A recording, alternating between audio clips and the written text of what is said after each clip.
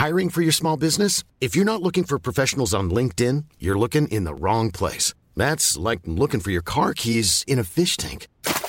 LinkedIn helps you hire professionals you can't find anywhere else, even those who aren't actively searching for a new job but might be open to the perfect role. In a given month, over 70% of LinkedIn users don't even visit other leading job sites. So start looking in the right place. With LinkedIn, you can hire professionals like a professional. Post your free job on linkedin.com/people today. Millions of people have lost weight with personalized plans from Noom. Like Evan, who can't stand salads and still lost 50 pounds. Salads generally for most people are the easy button, right? For me, that wasn't an option. I never really was a salad guy. That's just not who I am. But Noom worked for me. Get your personalized plan today at Noom.com. Real Noom user compensated to provide their story. In 4 weeks, the typical Noom user can expect to lose 1 to 2 pounds per week. Individual results may vary. Wow. Nice. Yeah.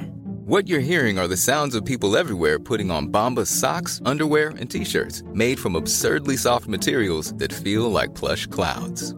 Yeah, that plush. And the best part? For every item you purchase, Bombas donates another to someone facing homelessness. Bombas. Big comfort for everyone. Go to bombas.com/ACAST and use code ACAST for 20% off your first purchase. That's bombas.com/ACAST. Code ACAST.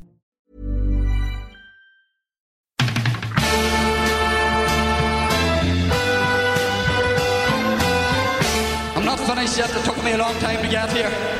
Both players have spoken with each other, and they regret what happened. They've had a frank discussion with each other, and they're both of them are keen to now focus on getting back their county jerseys. That these fellas will get such a shell shock next Saturday evening that we'll put them back in their asses for 10 years.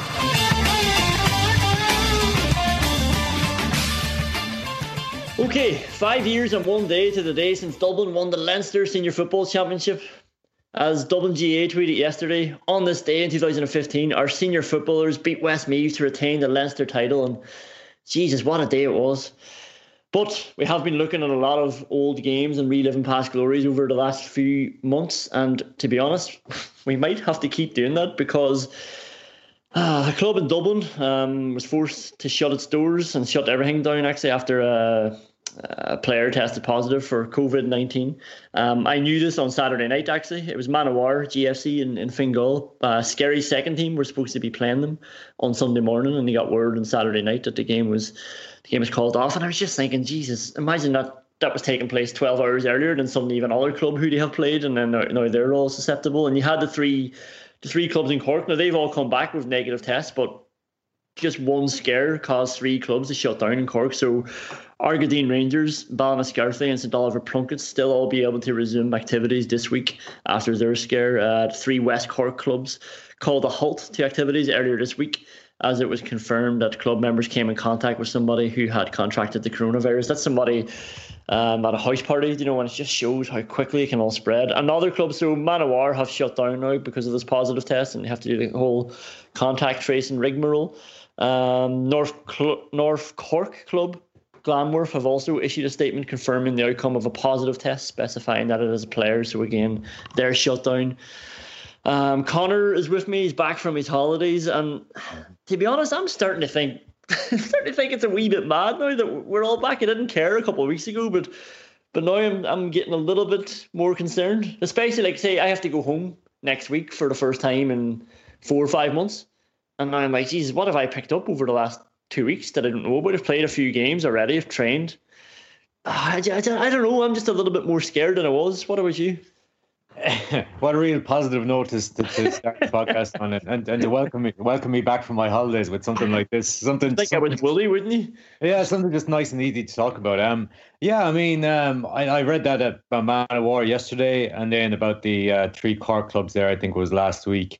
And I think, if I'm not mistaken as well, I don't know the name of the club, but there's a Camogie club, I think, who may have withdrawn from a championship because I think there may have been a positive test amongst their club somewhere as well. And this is all, I suppose the worrying thing about this is that it's all come within, so essentially teams were allowed back to play challenge matches within the last week and a half, not even 2 weeks.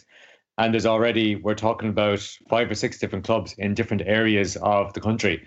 So it just goes to show that nowhere is kind of insulated from it. This isn't related to, a higher number of cases in any particular county. It just goes to show, I think, that the reproductive level, I think, is on the rise. So everyone's kind of vulnerable again. And within, a couple of weeks of us all being joyous about, the GAA returning and everyone being able to go back training, everyone being able to go back playing games, we're all of a sudden worrying again about, the possibility of picking this thing up and passing it on to our loved ones and stuff like that. So yeah, it's worrying. Like I suppose, while the cases at the moment are kind of there's only a small minority of cases, and you mentioned the clubs in Cork, and I think all the tests came back from that negative. So I suppose I'd like to see a kind of a wider sample of these sorts of incidences before I start to get really worried. But from a starting point, it's a bit concerning for sure. Yeah, like the clubs in Cork, actually, you're right, almost a red herring in the fact that 3 of them shut down, but all 3 have come back with negative tests. But at the time, I was thinking, well, the 3 clubs in Cork shut down, and statistically, there's obviously more in Dublin with more cases, just if you go off what we've seen historically over the last few months. But as I say, they've all been negative now, but it's in the community a little bit. There are people meeting more. You're seeing that the average age is down of people contracting the virus, so yeah, they're going to spread it more. This case in Cork was a house party, and then there happened to be players in contact with this person who tested positive. Thankfully, none of them had it, but I don't know what you like. I'm not feeling as comfortable playing anymore. Do you know what I mean? Like I'm still going to, because I'm not comfortable to miss a whole season. Because of that, and I don't even feel comfortable saying, "Hey lads, by the way, I'm not playing." It's just again, there's that culture thing, like where it's not a good enough excuse. It's almost like an injury, like if you have a little pull in your muscle and you probably shouldn't play, you're still going to play unless you have a broken bone. It's a threshold again. But I'd say you're less comfortable, Conan, about it because possibly I could be wrong here, but because especially with you being involved in Skerries, so a lot of players you would have known would have been directly affected by the cancellation of the game with Man of War. So it's closer to home for you, if that makes any sense. So as opposed to be looking at maybe 4 or 5 clubs in Cork and then looking at the club in Dublin and thinking, well, it hasn't affected anywhere in Mayo yet. Whereas if it was a neighbouring club or a club we were meant to play, then it would probably hit home a little more. But I think that's what's going to happen. I think if the more of these incidences kind of pop up, that the more people are going to be concerned and the more people are going to, the more people are going to start thinking about whether it's all worthwhile. Do you know what I mean? And I think that the real thing about this, especially in the GAA context, is that so like we're looking at a lot of sports that resumed professionally, let's say, but they're all within really controlled environments where the players and everybody involved is subjected to testing and all this sort of stuff. Yeah. Whereas the GAA, through no fault of their own, they can provide the guidelines, but it's up to individual players and individual clubs to follow them and stuff. So, we're talking about, a fella that was, people that were out at a house party and then in contact with, some of their teammates who might have been, who might have been affected. And then, like I was reading, I think about there was a player at a training session recently who had a test for COVID-19, but didn't actually inform management until after the training session.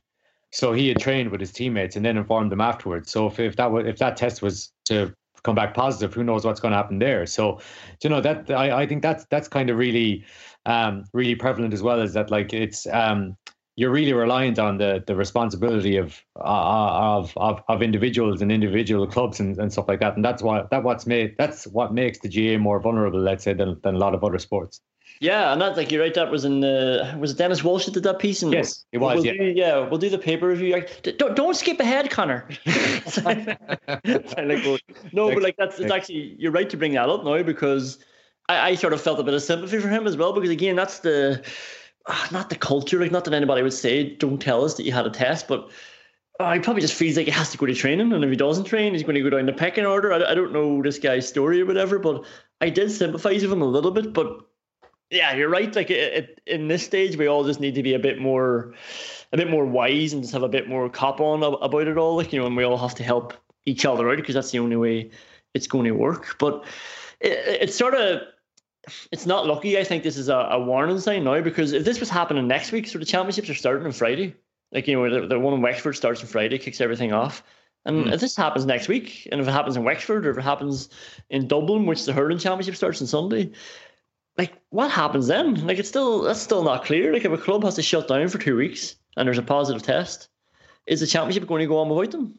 That's the thing. Like, I really don't know myself, Colin, and we've talked about it a few times, and like I've read as much as I possibly can about the difference between close contacts and all that sort of stuff, and whether you're within 2 meters, of for a certain amount of time of a person on the pitch, and all the stuff regarding contact tracing. So listen, that's like I don't envy the COVID officers in clubs, and I don't envy like people in county boards who are responsible for having to implement any kind of anything that's going to like happen as a consequence, whether like teams will be withdrawn from championships and stuff like that. And to be honest, like because I think I was maybe lulled into a false sense of security because the number of cases had gone down and stuff like that, and it looked like a large pockets of the country were largely free of the virus. But I suppose the thing about this is that like it was always susceptible to, some sort of, I know there hasn't been a huge surge or anything like that. Like there's been a little increase in the number of cases and maybe the reproductive rate.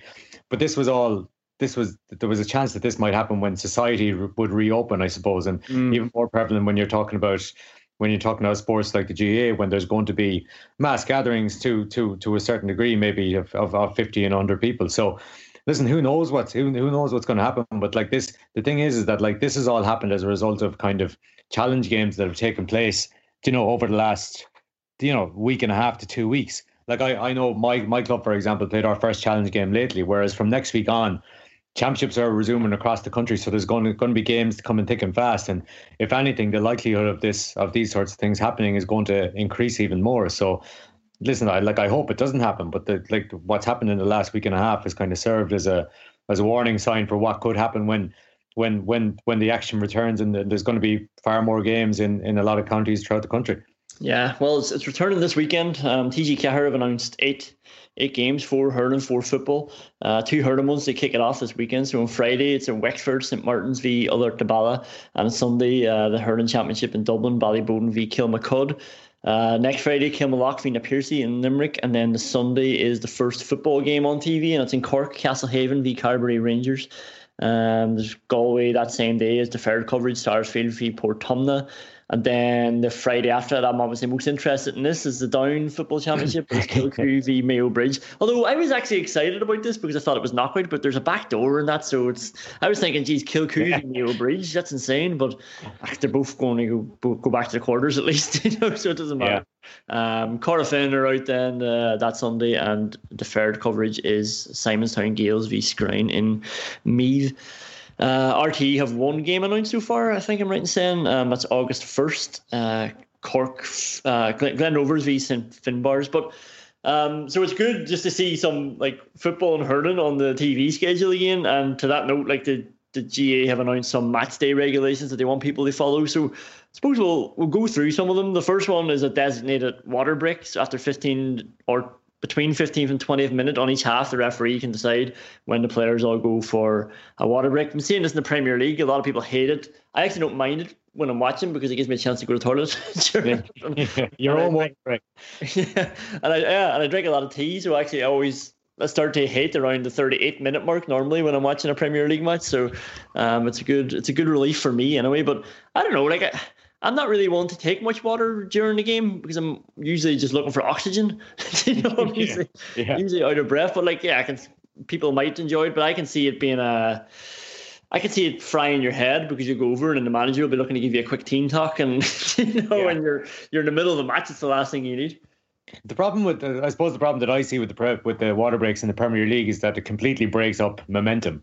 And it's nearly now, because like we've become used to it and the players have become used to it, that there's nearly a drop off or something just before the water break or something like that. If that makes any sense. But like in regards to the GAA, this is something that's going to take a lot of getting used to, because especially under the new circumstances. I'll just use like an example. Like we played our first challenge game yesterday, for example. So because you're obviously obliged to bring your own water, right? And your gear isn't it's not going to be over in the dugout. So yesterday we played a challenge match we played it in quarters. So it was basically essentially the same time that, you play before a water break comes in. But all our water, like we had left our bags up where the dressing room is, and we were like 150 yards away. So for the first, we didn't have time, we didn't have time to go up and get our water. So we didn't even have any anyway. And I was thinking about that then during the game, like so the championship for us is on August bank holiday weekend. Like, and if the weather was class, for example, you probably could do with water, more than every 15 minutes. You probably need, you need a drink every couple of minutes. So what do you do then if there's not water breaks? Are there designated people? Do the subs line up at certain, there's a sub that has the water bottle for a cornerback and a wing back on a certain side, and for a half forward and a wing forward on the other side and stuff like that. So it's going to take so much getting used to. Like I'm not particularly in favor of the idea of like a water break during the middle of the pitch, but if you're not allowed water carriers, there's going to have to be some time, for players to get water on board, because we're not all like you, Conor. We can't just we can't all survive without our supply of our supply of water during the game. I'm not saying I don't need water. I'm saying I prioritize oxygen first, and I don't have enough oxygen to get the water on board. Actually, so I'll just skip ahead what you're saying there, because one of the other regulations is that subs and team officials should be positioned on opposite sides of the pitch. So even like, your examples, probably it's not a bad suggestion having somebody lined up for the wing back and the cornerback, but he can't beat the other side of the pitch because the other team is supposed to be the other side of the pitch. Yeah, scratch that. Yeah. So I'm wondering, like, there's not that many flashpoints anyway, but anyway, it's probably not a bad thing anyway, having the other team. It always things seem way more easily diffused when the two dugouts aren't on top of each other and they're the other side of the pitch. It always seems a bit more relaxed, because you're not hearing what they're shouting and stuff as well. And sometimes when you hear a manager say something or he comes up past the dugout, and that just sort of it gets everybody else going, and then suddenly there's fever pitch, and then people in the pitch are reacting to that. Selectors are no longer allowed onto the pitch, probably not a bad thing. No. Only a maximum of 24 players, but I thought that was the case for Championship anyway. Like only 9 subs. I thought you had to do that. Yeah, I thought it was closer to 26. 26, I think you're right, yeah. But I think it's inter-county is 26 anyway. If anything, I know in club football down here in the last couple of years, there's been a couple of examples where you'd have like a county final and the program, there'd be like 49 players on the program. Ridiculous like that. So if that helps to put an end to that sort of practice, then yeah, I'm all for it. Like that should be the case anyway, because that helps the person who's 12th or 13th sub. Like, it's like, well, just go and play with the seconds team. Like you're probably not going to get a game here. I know you train and you're part of it and stuff like that, but yeah, I don't know. It's just, I remember one time being a sub in a championship in Derry, and it came on with a minute to go, and then I couldn't play the reserve championship, and it was like, what was the point of that? Whereas if I had been saved from that substitute bench, I would have been able to play. But a maximum of 5 in football and 7 in hurling team officials. Again, I don't think that's a bad thing, and probably most clubs don't have as many. But like, I was thinking about a team like Ballinderry and Derry, who used to notoriously have about 30 selectors, and they were all there. And again, that was part of sometimes I thought that helped intimidate the referee. And, even when those new rules came in, they sort of specify you're only allowed a certain amount on the dugout. I don't think it really affected a lot of clubs, and a lot of the refs don't implement it. What do you think of that one? No, I think the same. And especially as you said there, like, the rule about opposite sides of the pitch, I don't think is a bad one either. Like I think that would be a good one if it could be enforced, like in general, as opposed to just for COVID-19 and stuff. But like, I suppose the thing is that you might have a pitch where the side of the pitch where the dugouts aren't on is absolutely tiny, and not, it's not, there might be a fence there or a wall or something like that, and you can't facilitate that. But I think you make a good point there when, like, I've been in situations where, your backroom team, the size of your backroom team, or even the size of your bench, and things, just things get out of hand. It's not supposed to happen, but it happens. And then, sometimes that the referee can be influenced if there's more people bellowing at him the whole time. No, he can be influenced. He can be influenced in one of two ways. He can be influenced by, getting intimidated by that and starting awarding things to the team with bigger representation. Or I can go the other way and say, sod them, because he won't shut up. I'm just going to keep, kind of giving decisions to the opposition team. But like, no, that's like, I'm not involved in a backroom team or a management team, but I would say that, like, 5 for football and 7 is plenty to be involved anyway, especially under these circumstances. The use of dugouts is discouraged. As soon as I see discouraged, I think, well, it's not going to happen. Yeah. It's like, is it a rule or not? Like, and I also was thinking, what happens if it starts raining? Like, it's going to be a nightmare if you're being discouraged to stay out of the dugout. I can't see that being implemented. It says, but they may be used provided the government guidelines around social distancing are followed. I mean, a lot of dugouts won't be able to follow it, so I don't know. I'll be interested to see if that one's held up. And again, these players are all training together anyway, so it's yeah. What's the other one? The referee has the authority during the game to send any person in breach of the regulations to the stand. I mean, the referee sort of has that authority anyway, just doesn't always use it. And the last one here is there will be no handshakes, no spinning, no nose clearing. I know a lot of people will be like, well, there shouldn't be anyway, but do you know what? Sometimes I think you need to do that. Yeah. The one that stuck out for me was huddles must be socially distanced. I mean,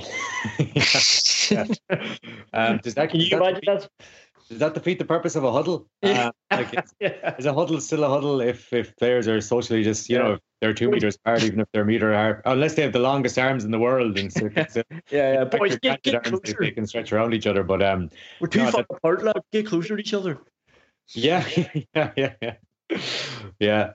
I just don't see that one going ahead. There's a lot of sometimes there's important talk, sometimes there's a tactics board in the middle. People are sort of huddling around naturally to look, even if they don't have arms around each other. I just can't imagine 24 players being 2 meters apart from each other in a big circle and the manager talking. But anyway, so that's the regulations, and I'm looking forward to it. I love just seeing fixtures listed out on a TV schedule. I just hope that we can bloody get them done.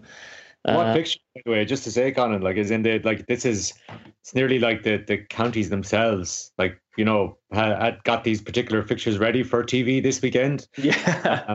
I mean, just like you were on about Kilcoo Mayo Bridge, I've been told that in Cork you don't get a bigger game than Glen Rovers against the Bars, and even in Galway, I'm just looking. Carpin, obviously All-Ireland champions 3 times in a row, and they're playing Outre-Ard, who won the All-Ireland Intermediate Championship last year. So what a kind of step up, and welcome to Senior Championship football for Outre-Ard and Galway. But even that, then you've Ballyboden and Kilmacud, 2 of the biggest teams in Dublin, and in Limerick, Kilmallock against Nippershey, both of whom are Munster Championship winners, if not even All-Ireland winners in recent years, if I'm not mistaken. So you've got pretty much the pick of the bunch, but something that you can start to kind of plan your weekend around again, which is just another kind of sign that things are sort of coming back to normal, which is great.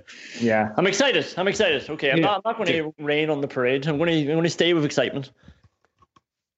And I want to talk about Jack Charlton now. Well, I know he's a soccer legend, but I think he's a legend in Irish sport in general, and he brought a lot to the country. He brought everybody together to start off with to support the Irish team at a time when that was more of a football thing, or that soccer thing. That's what the soccer players did. They all that was their fraternity, and the GAA had theirs. And it wasn't long before that where GAA people weren't allowed to play soccer, and vice versa. You would have been discouraged. I was thinking about Jack though, because obviously there's been a lot of good eulogies and a lot of tributes to him, and he was a bit more old school in his methods. Of course, he took over in 1986, and I did start thinking about sometimes there's real beauty in simplicity. Somebody who knows exactly what they want, and they're going to get people fit, and they're going to get them working hard, and they're going to make them tough, and that's your lowest space. You're not going to go below that. And when you have a manager like that who comes in and just sets that standard, and I mean now in GAA or soccer, it's good. You probably need more going forward, but when somebody comes in and it's just we're going to work hard and we're going to stay together and we're going to be tough, there's a lot to be said for that. Yeah, no, absolutely. You have to have a certain character. You have to have a certain kind of type of individual who's able to implement that message, let's say, amongst his team. There has to be complete trust. First of all, there has to be complete belief by the man who's kind of looking to get across that simplistic a message, or somebody will just think of them as a bluffer who just isn't prepared to put the work in. And then they have to have the personality to be able to transmit that, so that the players themselves will ultimately completely buy into it. And that was definitely the case with Ireland. let's say, and this has been mentioned a couple of times over the weekend since Jack Charlton passed away, but like, even though his style of play was the most simplistic, but it wasn't as if there was universal backing for it. Let's say, famously Eamon Dunphy went against it. John Giles might have had kind of reservations about it, and he wouldn't have been the only one. I mean, like, you're talking about dropping the likes of Liam Brady, like probably one of Ireland's most talented players ever, and David O'Leary for a long time as well before he got back in. So like, there wasn't kind of universal approval for it, but like, Jack believed in what he wanted to do. And more importantly, he convinced his players to like absolutely believe in it, because otherwise, like, players will pick up on any shred of doubt, and it wasn't there in his case. So yeah, so that, like, there is a comfort in that, I suppose, in that, like, this guy here it might be simple, but he's absolutely clear in his belief that this is going to work.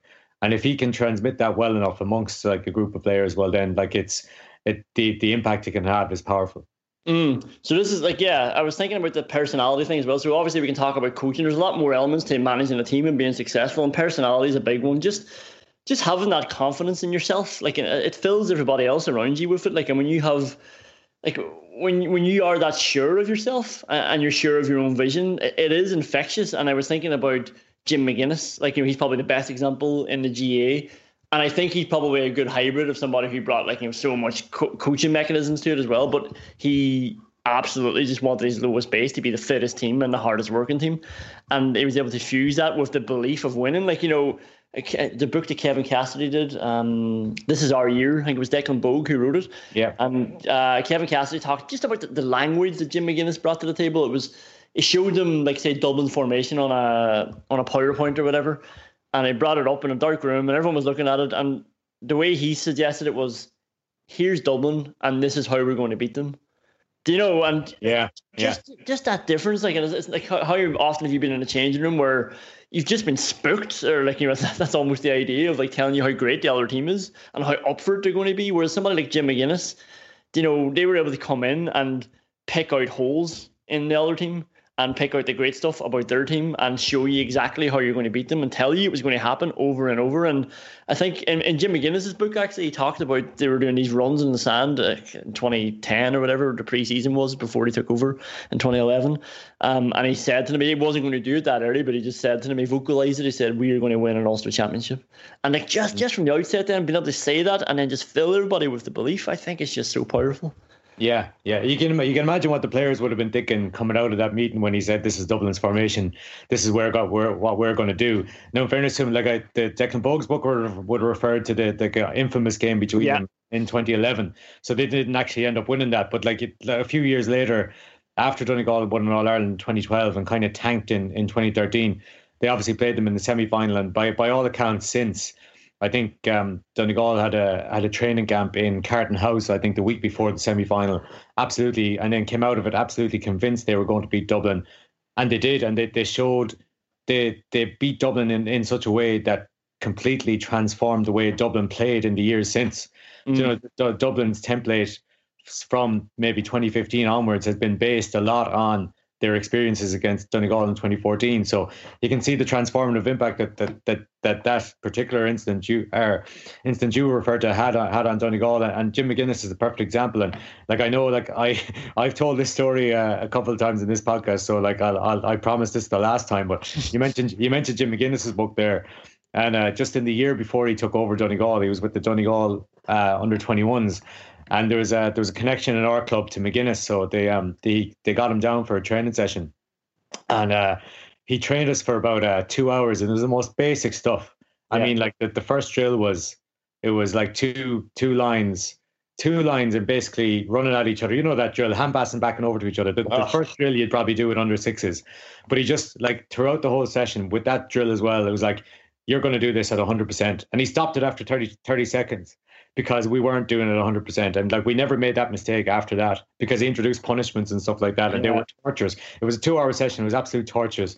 But by the end of it, like, we were coming out of, oh my God, we could do anything here. Like, and then I was reading Jim McGuinness's book then a few years later, and he said the exact same thing as his first session with Donegal. He said he asked them to do 100% and they weren't doing it. So he got them to do it again. And it was just like, he kind of went on afterwards that, like, after a while of doing that, and after a while that the team were so used to his message, and and kind of how he wanted to go about things, that there was complete belief. And listen, it was obvious, two of them winning the All-Ireland in 2012, going so close in 2011, and going so close again a couple of years later. So in a GAA example, I think that what you're talking about there. Now, granted, Jim McGuinness also had the kind of tactical nuances that Jack Charlton mightn't have had as well, and it would be unfair to Jim McGuinness to undermine that aspect for Donegal as well. But like, it's clear that on the other side of things, he also had what Jack Charlton has, was that personality, that ability to transmit his message to the team, and that ability to instill complete belief in his players and his squad that what they did was going to achieve success, and it did. And that's the other, like, Jack was funny as well. He wasn't worried or riddled with sort of self-doubt like a lot of GAA managers are. He didn't care about how he was coming across in interviews. He was just completely relaxed all the time. And I thought about Klopp in that instance, and it wasn't a GAA example, but like that stuff, it spreads as well. Like, you know, when you are like confident, and like, again, like the same way panic spreads when you're a manager who's worried about things, like that goes through the team. And then that's why people never take a chance, or they play safe, and they don't play to the best of their ability, because they know that the manager on the sideline is shitting themselves as well, and he's sort of transmitting that. And someone like Charlton didn't do that. But there's a fine line between confidence and cockiness. And I thought of I remember Stephen McDonnell. His back got up when I mentioned this, because he was captain of Armagh at the time when he was on our podcast for 2011. Armagh were playing Derry, and they came walking out into the pitch, you know, with this real strut. And I think it was down in Clonus, and but he said that they were told to do that by their psychologist, and it was, you know, the idea, like, you know, they owned this arena or whatever, and they got absolutely hammered by Derry that day in the Ulster semi-final, like, you know. But he still stands over and says that wasn't the case or whatever. But I do always just think there's a fine line between confidence and cockiness, but the best manager is able to do that. And Jack was sort of a perfect example as well, because as confident as he was, and as much assurances that he brought the Irish people, I think, you know, he never let them get ahead of themselves either. You know. Yeah. Any excuse to mention that Armagh versus Derry game, of course. When you mentioned Klopp there as well, just thinking of you know, the complete not being afraid to kind of make a fool of himself around like that, and just thinking back to, like, I'd say if you asked the question, he was asked about the coronavirus early doors, and he was like, what do I know? Like, I don't know anything about it. You know, why are you asking me? And I'd say if you asked that question of the 20 Premier League managers at the time, that 19 of them probably would have tried to, you know, come across with some sort of opinion or scientific opinion or something like that, because they felt they might look like a fool if they said something like Klopp did. But he was just completely honest and not afraid to make a fool of himself. Now, granted, he's kind of had the few years to be able to be safe in himself doing that. But you're right, like even the smallest things like that, how they transmit themselves publicly and stuff like that. If the public have that perception of your manager, you know, from kind of wider standpoint, you know that, like, you know, you're going to, you know, have complete faith in them from within the camp itself. And yeah, like going back to McGuinness, he was probably the perfect example of that. And just before we leave it, because we have Ryan McCluskey coming in, so he's been in the changing room, high level in soccer and a high level in GAA. So I wanted to chat to him just sort of about the differences and the stuff he can bring over from both sports. But I saw Mick Foley was tweeting about a statue of Jack Charlton, and he's making the case for it to be in Mayo. Yeah. For a number of reasons, like, is to reflect how Jack sort of spread football and soccer into the rural areas in recognition of the immigrant story. So we connected with the Charlton years and allowed us to look at England differently. And just that Jack loved the place, and he went fishing there. But I did see someone writing back to him. So Johnny Heavey, I think he's from Dublin. I guess he's from Dublin, but he was saying, why not Lansdowne Road? Feels like a statue in Mayo. We just gathered moss. Could we not just rename Kilchima after him instead? And I thought, who better to put it to than Kilchima's favourite son? I'd love to know the context. Did he mention why Kilchima? I mean, because listen, like, all of Mayo would consider itself, you know, would consider to have a connection with Jack Charlton, but the connection would definitely be in Ballina, where he has a house, where he had a house for years. Like, I think he was over on a visit years and years and years ago, and fell in love with the place and fell in love with fishing in the River Moy. So again, he's had that connection with Ballina because he's been there for so long. And even it was funny, like, I heard a couple of stories over the weekend that for years, like, Jack Charlton used to come fishing in Ballina all the time. And just like, you know, you're used to, if you see people fishing, it's just, you know, a couple of lads, you know, perched by the side of a river. But when people got wind of Jack Charlton, that he was fishing along the River Moy, that, like, they used to gather a crowd to just watch him sitting there in silence fishing. He was that big of a deal. But Listen, if it came to renaming Kiltimagh, I definitely have to consider it, but I'm not aware of any special connection Jack Charlton has with here as opposed to with Ballina, where it's probably more appropriate. Kiltimagh says no. That's what I'm getting from. No. Anyway, next up we got Ryan McCluskey.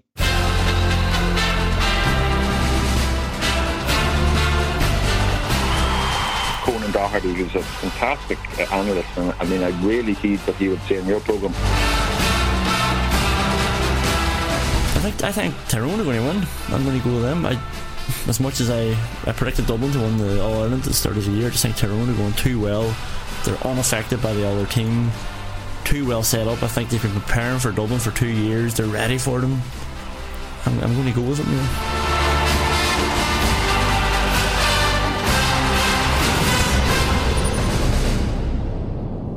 Alright, delighted to have Fermanagh legend, and I suppose a legend of the soccer world up north as well, Ryan McCluskey on the line. But Ryan, I typed in your name with Portadown beside it on YouTube to see if I could get any cool goals or anything, and the first search that comes up is it's a rally, a UVF rally at a bonfire night in Belfast somewhere.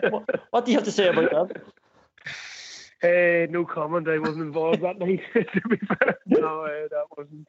I never actually knew that, but there you go. That could be me claim to fame.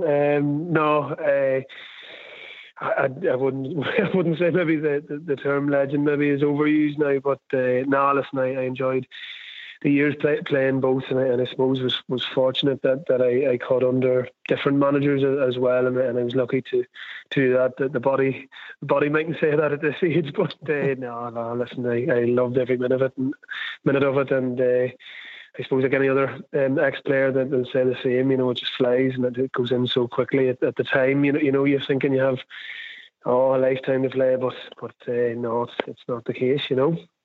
Well, like you won an Irish League with Portadown, didn't you, and a CIS Cup as well? It was actually it was Division 2 obviously at the time then, and to get re-promoted there were a number of issues and financial irregularities that had happened before my time, and unfortunately, and I'd moved from Dungannon at the time, and then we got promoted, and I think to this day we are the only side to win a major trophy outside of the Premier League, or the now Premier League, which was Division 1 obviously then back then as well, so it was massive to get back up, and unfortunately then the club went through the same tenure again of going back down, and unfortunately they've again actually reinstated themselves in the top division and got back into the Premiership as well this year. Despite COVID, they were promoted as one of the I think we're up there at the top with I think it was consistent scores or average scores or points. So it was nice to see get back up as well, and enjoyed my time at the club. And wasn't involved in any of that other kind of carry on. So well, you're an interesting one, because you were playing obviously in the early noughties as well, and it was probably the time that Joe Brolly still creams himself over, where you were able to play with Fermanagh and play a bit of soccer as well. So how did you find the contrast when you were going from changing room to changing room? Was there a difference in both sports? It's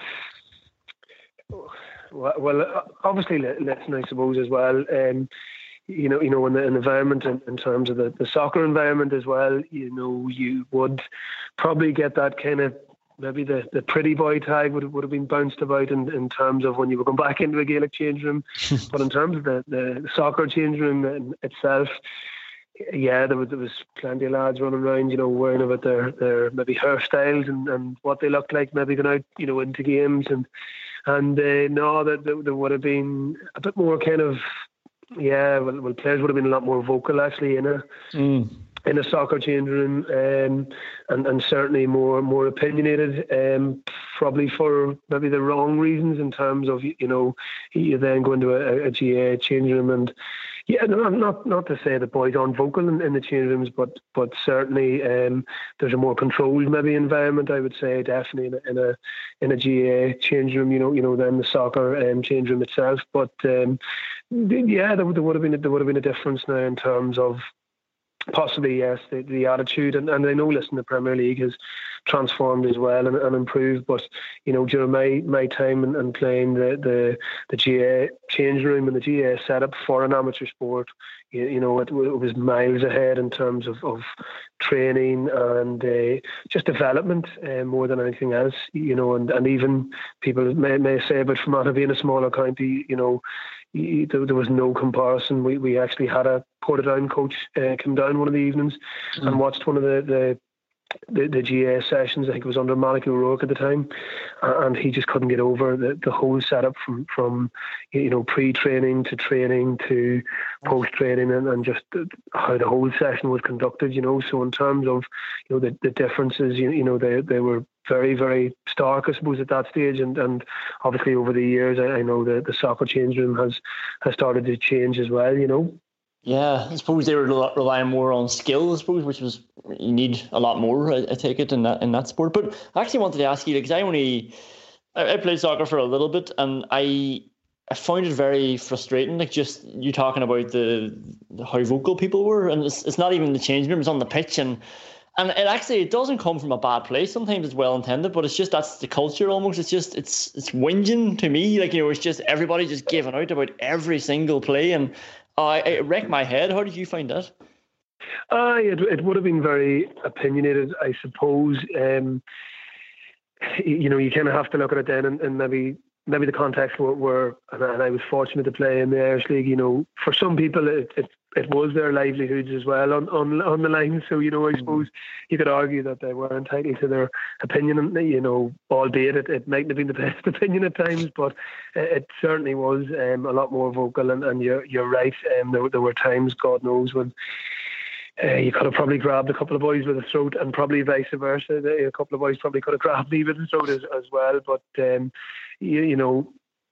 I think, guys, as time, as I said, has went on, and just knowing lads that are still obviously playing in the league, and even local lads, with some of the local kind of clubs as well, that the game and the change rooms have moved on, and I think it's like anything else. Listen, there's a lot more education out there. We blame the likes of social media at times, and in terms of some of the stuff that may be on it, but in terms of coaching and even management and even systems, going back to stuff like that, there is a lot more logic and learning for players out there now. It is obviously accessible to everybody. So I think as that side of things has moved on from a social media point of view, I think that the kind of knowledge base and for everybody involved with both codes has certainly improved, and I think maybe standards have improved because of that, and maybe going back to that point, maybe there's not as much shouting. If a coach does explain something, it's kind of dead and buried, but we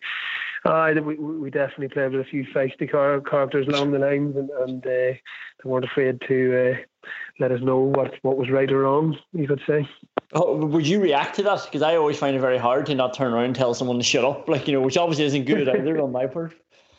I suppose, listen, myself, and even to name the likes of Shane McCabe, who was kind of doing both, and a few lads as well at that time. Even we had McGinn running around at that stage as well, Niall, and certainly in Dungannon, and there was quite a few actually GA lads that were playing both codes, and at that stage, actually there probably would have been a good Gaelic team in that change room in Dungannon, but at that stage it actually wasn't too bad.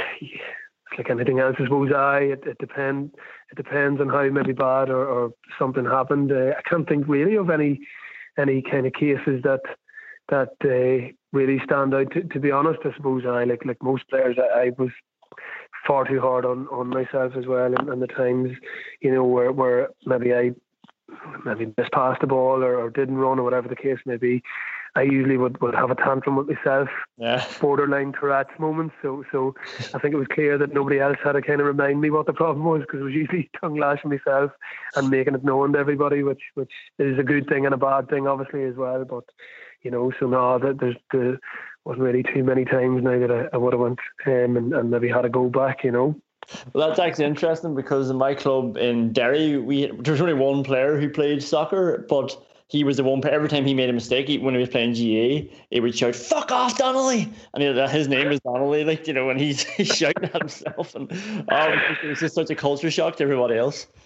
Yeah.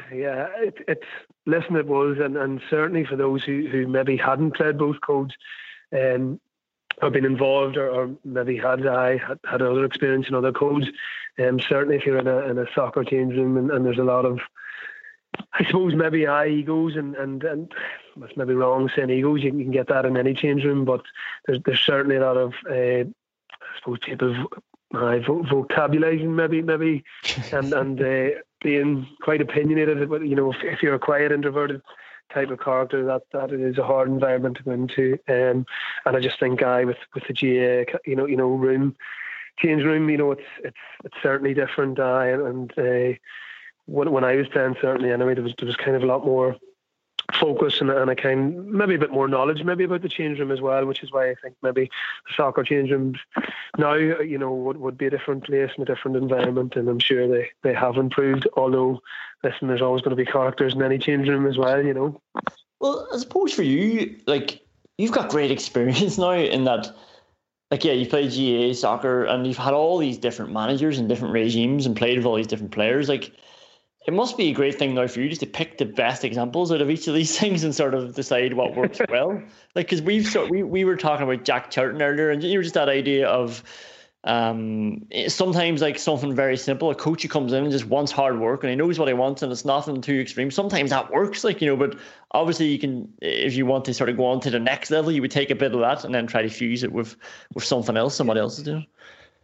Listen, it's been great to be, I suppose, in so many different kind of coaching environments, and just been fortunate to you know, play for my club for a number of years, and obviously then at the Skin and Gales, and then obviously with Fermanagh, and then obviously that soccer background as well. And you're right, you kind of do pick the traits that you feel you enjoyed the most maybe as a player as well, and you try and implement them. And saying that, listen, it's not just that easy either. You know, I've certainly enjoyed my time at Burr thus far as well.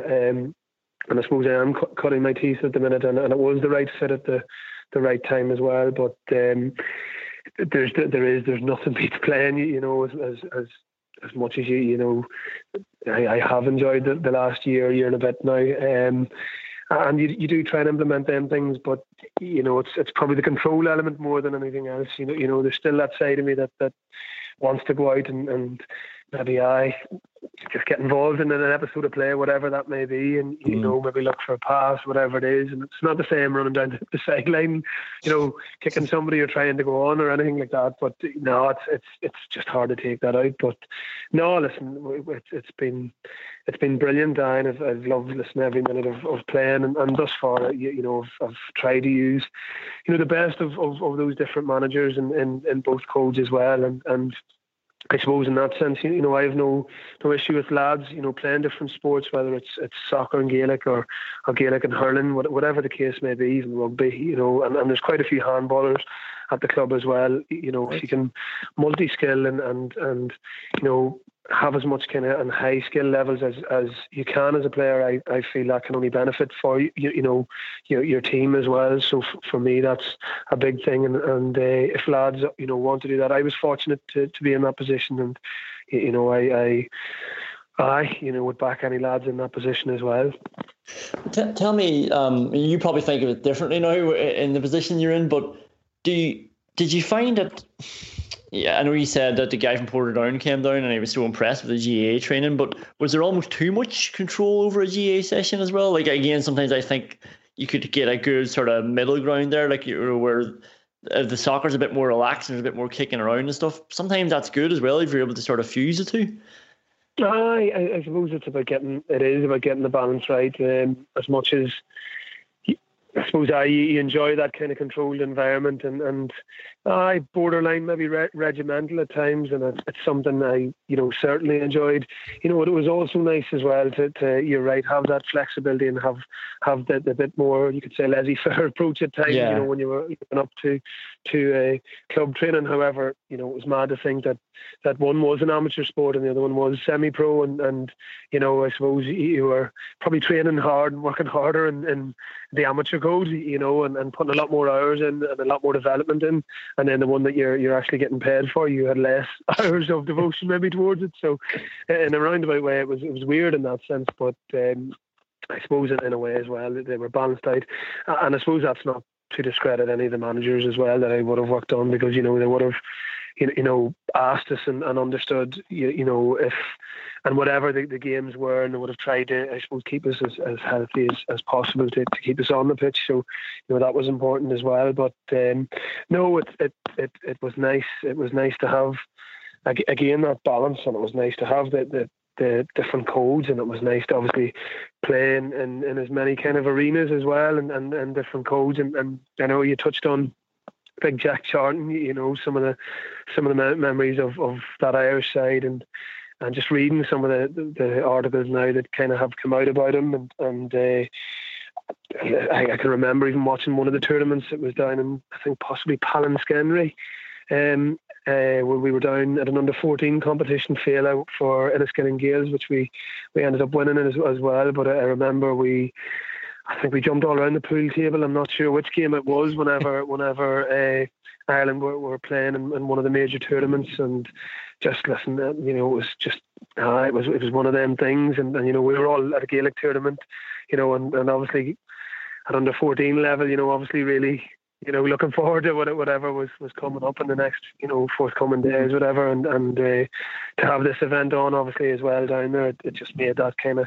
trip as well. So an iconic figure, and I suppose from everybody as well, and I think the whole nation has sent their condolences at this stage as well. But a brilliant man, and it just good memories more than anything else.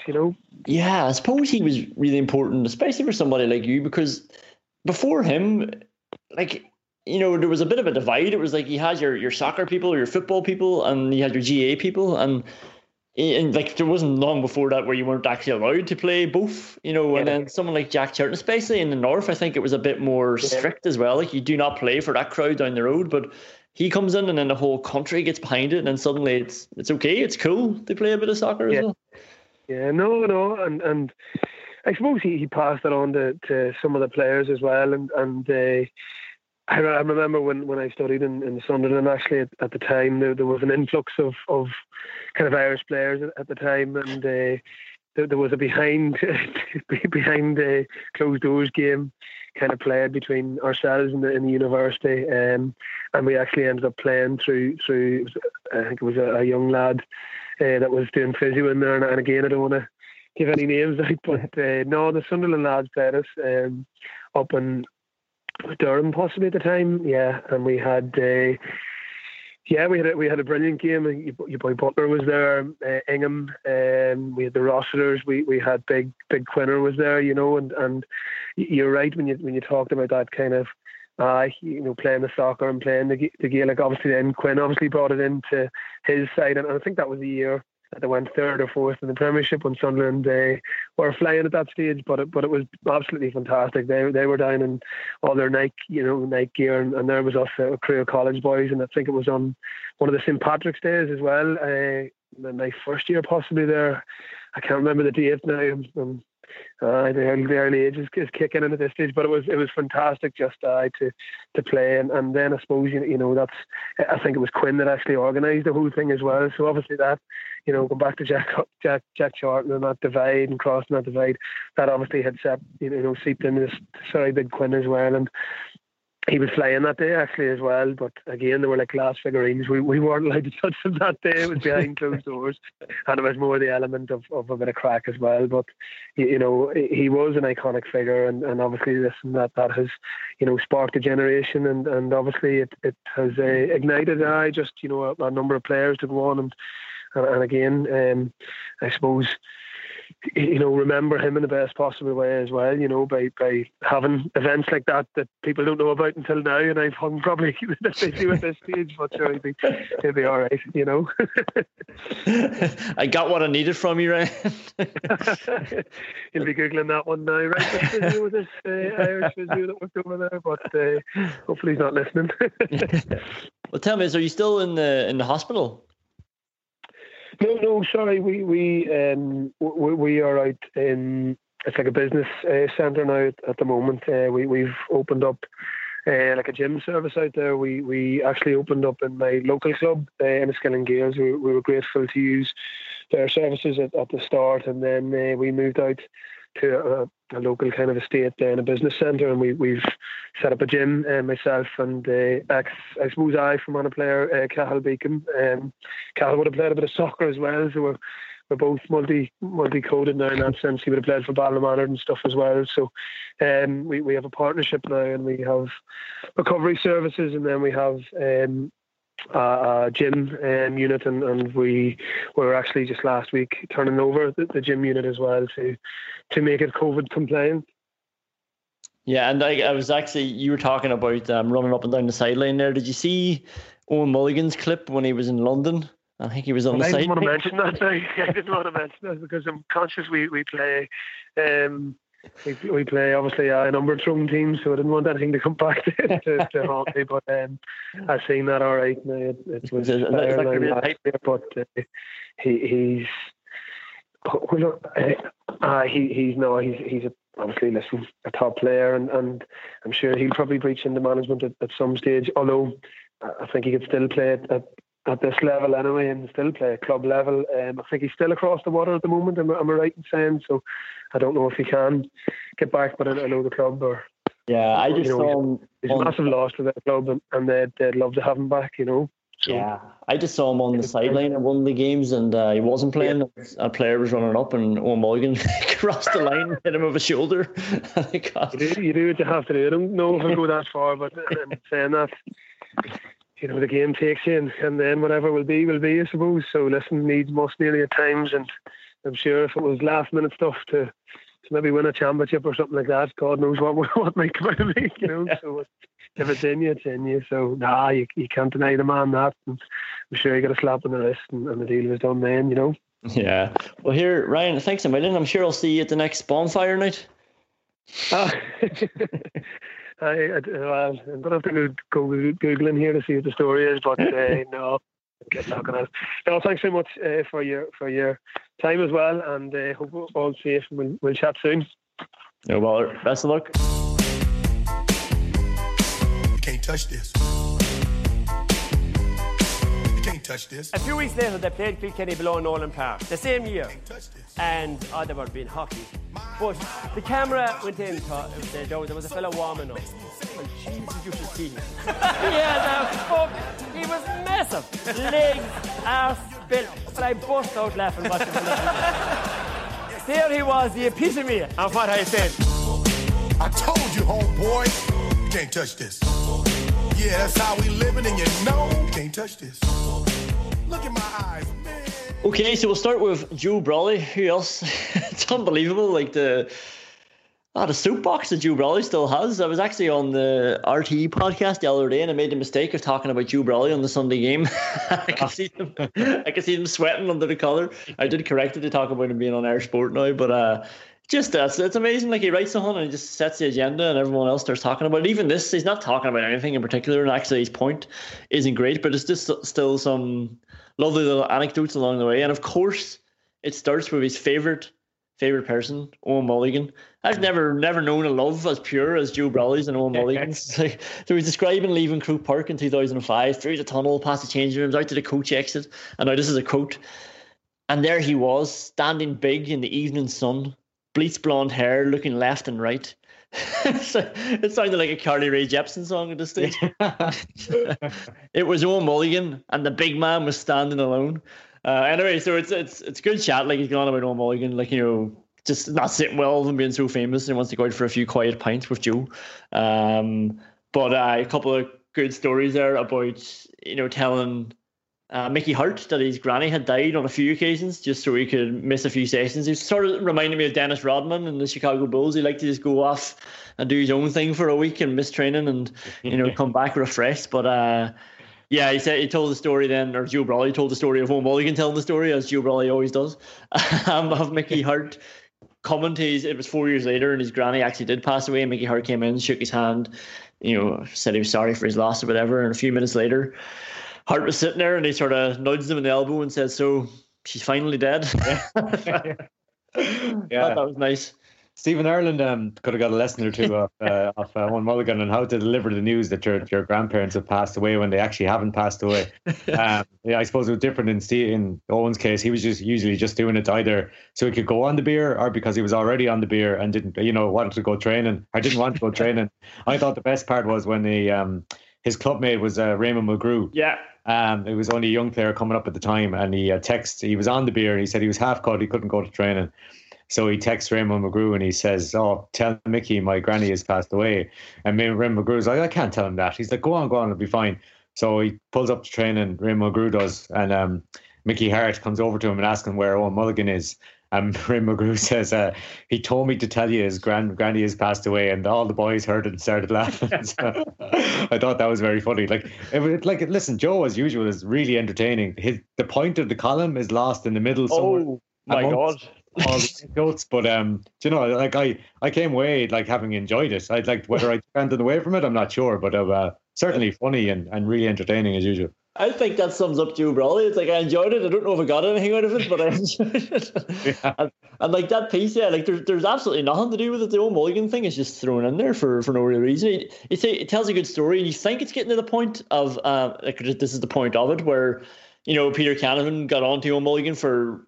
Yeah, he fisted over a point when he was 3 on goals, 2 on 1, and apparently Mulligan felt sorry for Fermanagh, so he just threw it over. I think this was on their sports show between Mulligan and Brawley, and he said that Canavan came over and he was like, "What the fuck are you playing at?" And he was shocked. And what do you mean? He said, "What the fuck are you playing at?" And this is Brawley writing, but I just said, "What?" And Canavan was raging. He said, "We were 3 on goal and you took a point." I said, "We were 18 points up, Peter." And Canavan said, "Don't do it again. I'm warning you. We're here to play, not fuck around." And I thought, oh, that's great. And this is the point. Tyrone are serious. And then he just goes off in the direction he wants to go off in. And it's about Matty Donnelly. And he's texting Matty Donnelly about no knockout football and, not being going through the motions. And Donnelly said, "I can't wait." And that. So basically the last 5 paragraphs were sort of the point of it. It was like knockout football. That's what he wants. But yeah. And I think everybody likes that. And Brawley used the example, but I think it was a bad example of Derry v Down. And that was an amazing game in '94, unbelievable. And the fact that it was knockout maybe did add to it. But I sort of look at that as a shame that Derry or Down are gone in the first round, the same way Tyrone or Donegal are gone in the first round. I would love those two to meet each other in a quarterfinal or an Ulster final. It's almost like if Federer and Nadal in their primes met each other in the first round of Wimbledon with 2 weeks to go. It's not the same. So if it's knockout, I would like it to be done properly, but sure, whatever. Yeah, the implication though, and there's a pull quote from it as well. The pull quote is Matty Donnelly saying, "I can't wait," but the implication from Joe Brawley is that Matty Donnelly is looking forward to that game with Donegal even more this year because it's knockout. But yeah, I bet you if Donegal were playing Tyrone next year and it wasn't knockout, and Joe Brawley was texting Matty Donnelly about it, he'd also say, "I can't wait." I don't know as Matty Donnelly is as enshrined to the idea of knockout football as Joe is, but credit to Joe, he makes it seem like that, the way he writes it in the piece. We were talking about Jack Charlton there. You had sent me on a piece of Ger Loughnan's, was it? Yeah, it's in the Star today, so there's a pull out in the Star of just a Jack Charlton pull out, and obviously there's going to be loads of anecdotes and stuff, and you mightn't expect it, but there's one from Ger Loughnane. He tells a story of how the Clare team were gathered in a hotel in Dublin the morning of the All Ireland final. I think it was versus Offaly. I think it was in 1995. So that the Irish team were in the same hotel at the time, was near the airport. So this is the morning of the All Ireland final, and the Irish team were all there. So Ger Loughnane said that in the hours before they left for Croke Park, they all gathered in the room with the selectors and the physios and stuff like that. And they used to randomly call players it was ostensibly to be called up for a physio appointment, but it essentially was just to have a chat about them and try and calm their nerves and stuff like that. So Ger Loughnane noticed that Jack Charlton was staying in the same hotel room floor, and he saw him pass by, and he noted the room that Jack was going into. So he said he started ringing around the hotel rooms of the players that were coming up for a physio appointment, and just to knock a bit of crack out in the morning, of the All Ireland final, that he told the players that were coming up for physio that the room number of their room was actually Jack Charlton's room number. So all the players started coming up, and they had the door open because they knew what was happening. And they said that all the players were knocking on Jack Charlton's door. Jack Charlton was opening the door and slamming it in their faces.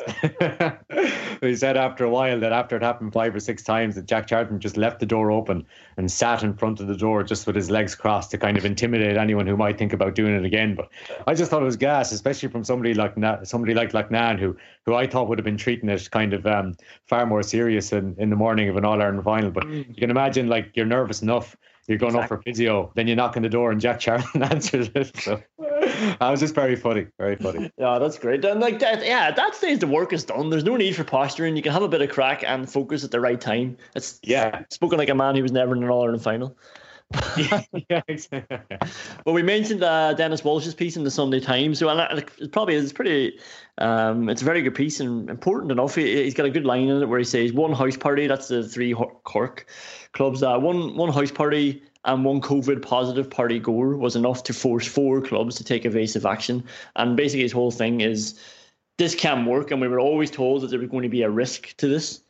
But it's up to the players now, so his thing is for the GAA, this is the opportunity they were waiting for. We were all waiting for the numbers to go right down, the R number to go down, the cases to go into single digits. We got there.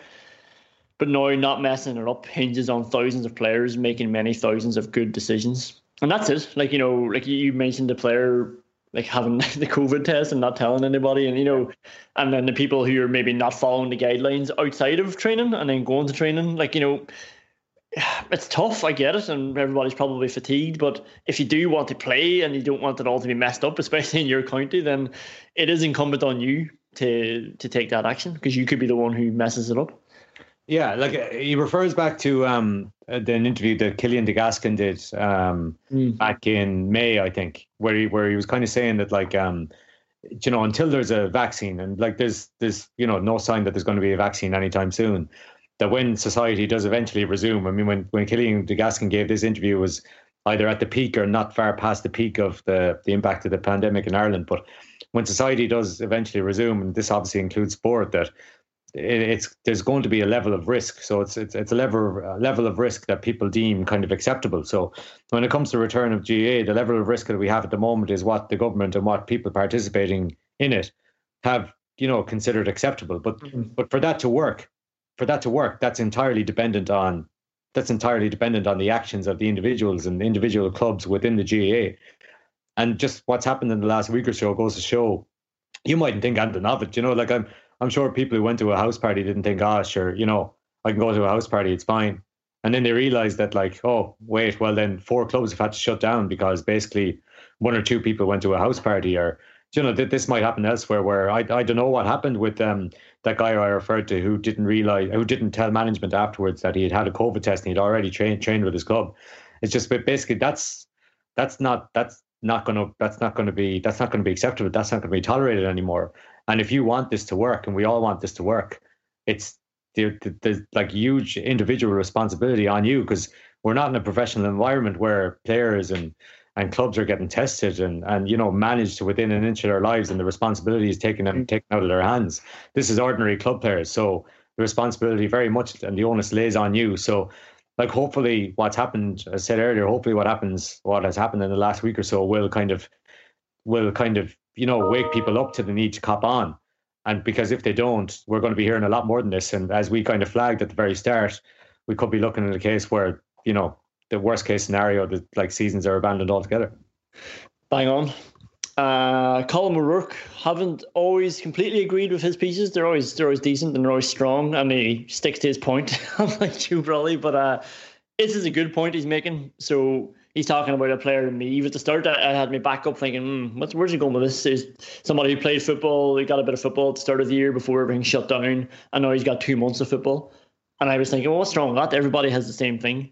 But his problem is his point is clubs would have no problem playing league matches when their top players have gone off to play county.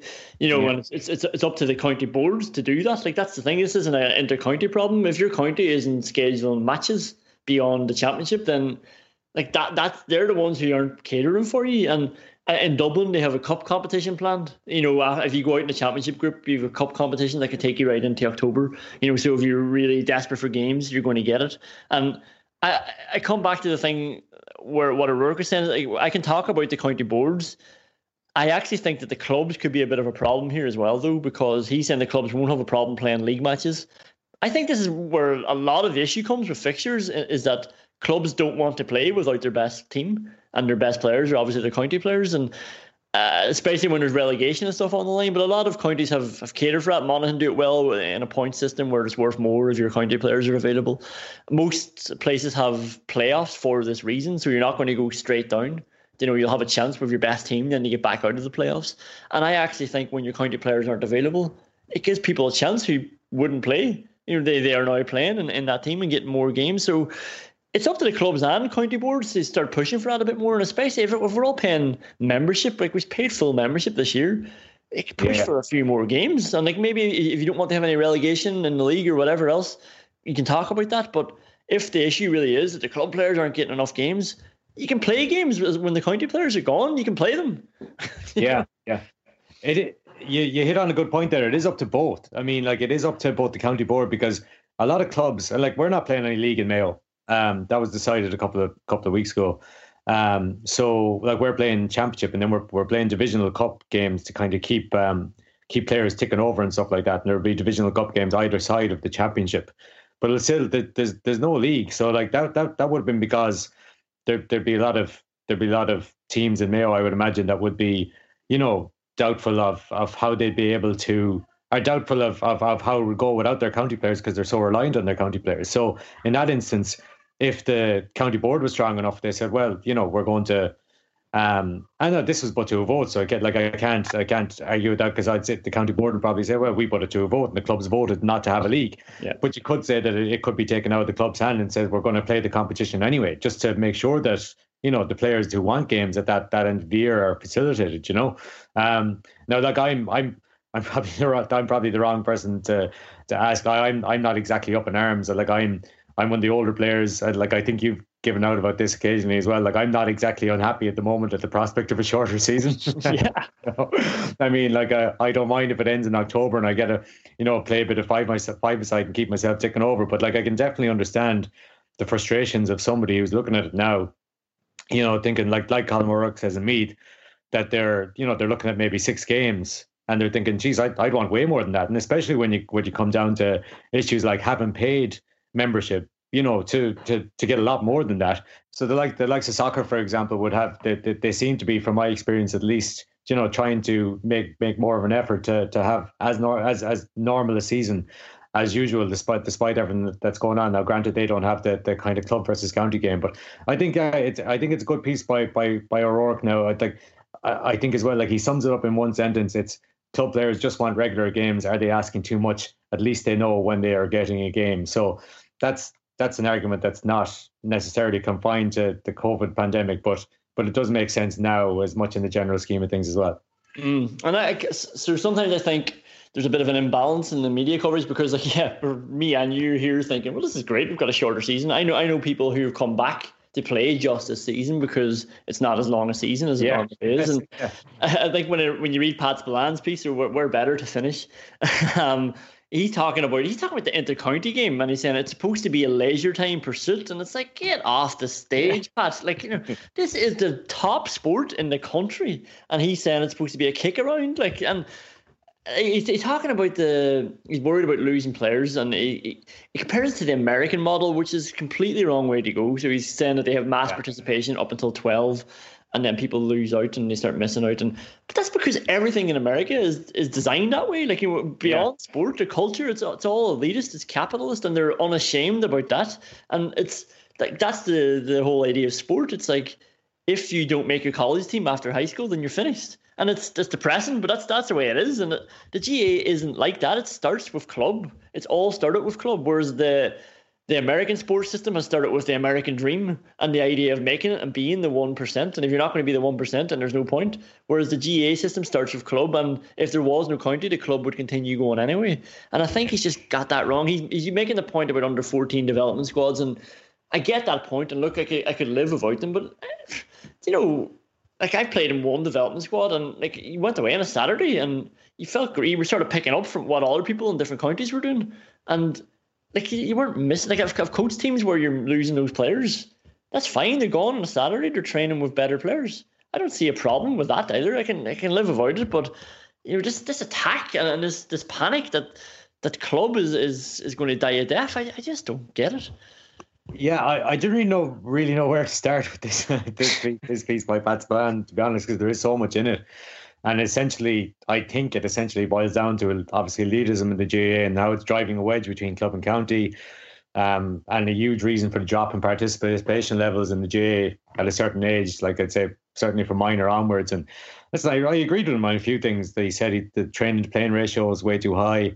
The reason why soccer is probably the highest participation sport that we referenced there again, that there's probably more of a focus on enjoyment, and there's definitely a more, you have way better idea of, being able to plan a schedule, and there's a lot to be said for that, especially for people who might have a more casual kind of interest in the sport. But I agree with what you're getting at as well, in that, like, say his point on the centres of excellence, like I can see why it could be problematic in that there's a danger of, making, a 14-year-old or a 15-year-old potentially seem elite in comparison to his clubmates and stuff like that, maybe.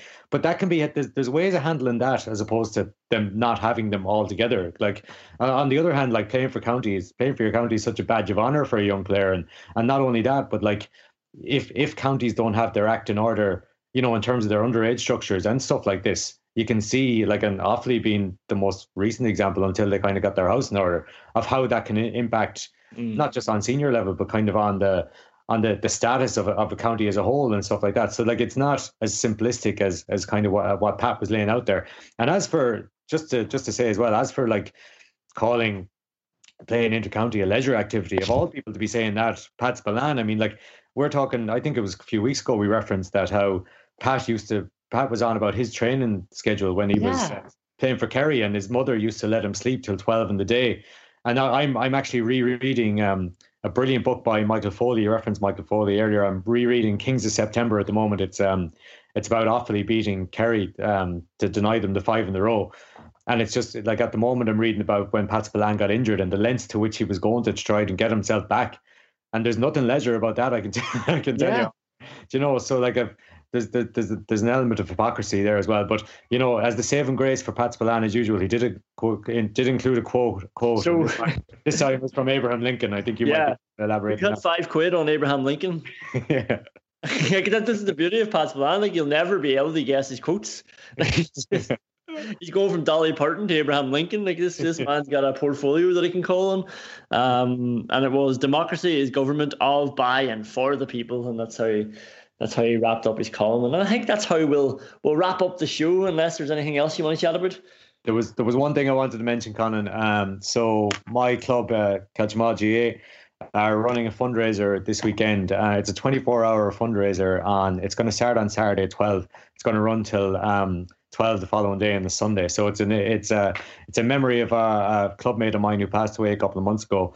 And the fundraiser is designed to support the Sloyne Family Support Fund. So the name of my clubmate was Dara Sloyne. So the Sloyne Family Support Fund can be found on idonate.ie, and there's details of the event. I won't go into too much details about the event itself. It can be found on the Kiltimagh GAA Facebook page if anyone wants to know. But all donations that are welcome, towards the Sloyne Family Support Fund, that can be found on idonate.ie. So just this weekend, on the hour, every hour, we're going to have people running / walking / soloing a 5K route around the town. We're hoping to keep it going for 24 hours. So yeah, if anyone here is interested that lives in the vicinity of the Kiltimagh area, there's details, as I said, on the Kiltimagh Twitter and the Kiltimagh Facebook page. So get in touch. And yeah, again, that's the donation page, which is designed to provide practical assistance for Dara's family. That can be found on idonate.ie, and the name of it is Sloyne Family Support Fund. Lovely stuff. Soon to be Jack Charlton GAA club down in Kiltimagh. No, that's great stuff. And yeah, we'll leave it there, I suppose, on a nice note and a nice thing to be doing. And we'll see you next week. Well, when I started running, I suppose I didn't stop, and when I got the chance to go, I said I'd stay going, so I opened up. We're only the small little fish out there, so we are, and we're trying hard to make it through. but it's hard to get the breaks when you're the smaller fish. Because I love this county so much, you know, and it's just, I'm delighted that the lads did it for the people of Waterford today, because like I'm heartbroken. I let it go, 'cause I won't see you later when we're not allowed to talk it out. I said I'd go, I said I was sure, but I'm still trying to figure it out.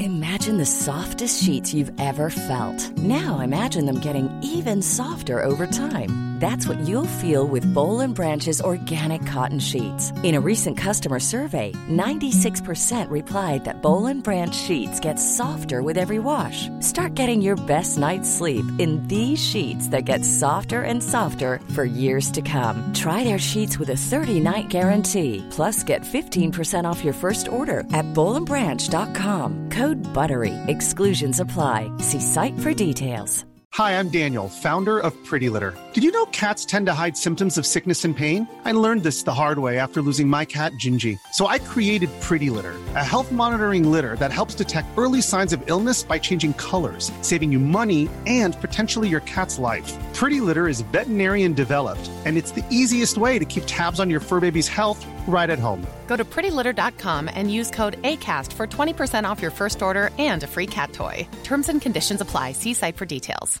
Hey, it's Paige DeSorbo from Giggly Squad. High quality fashion without the price tag. Say hello to Quince.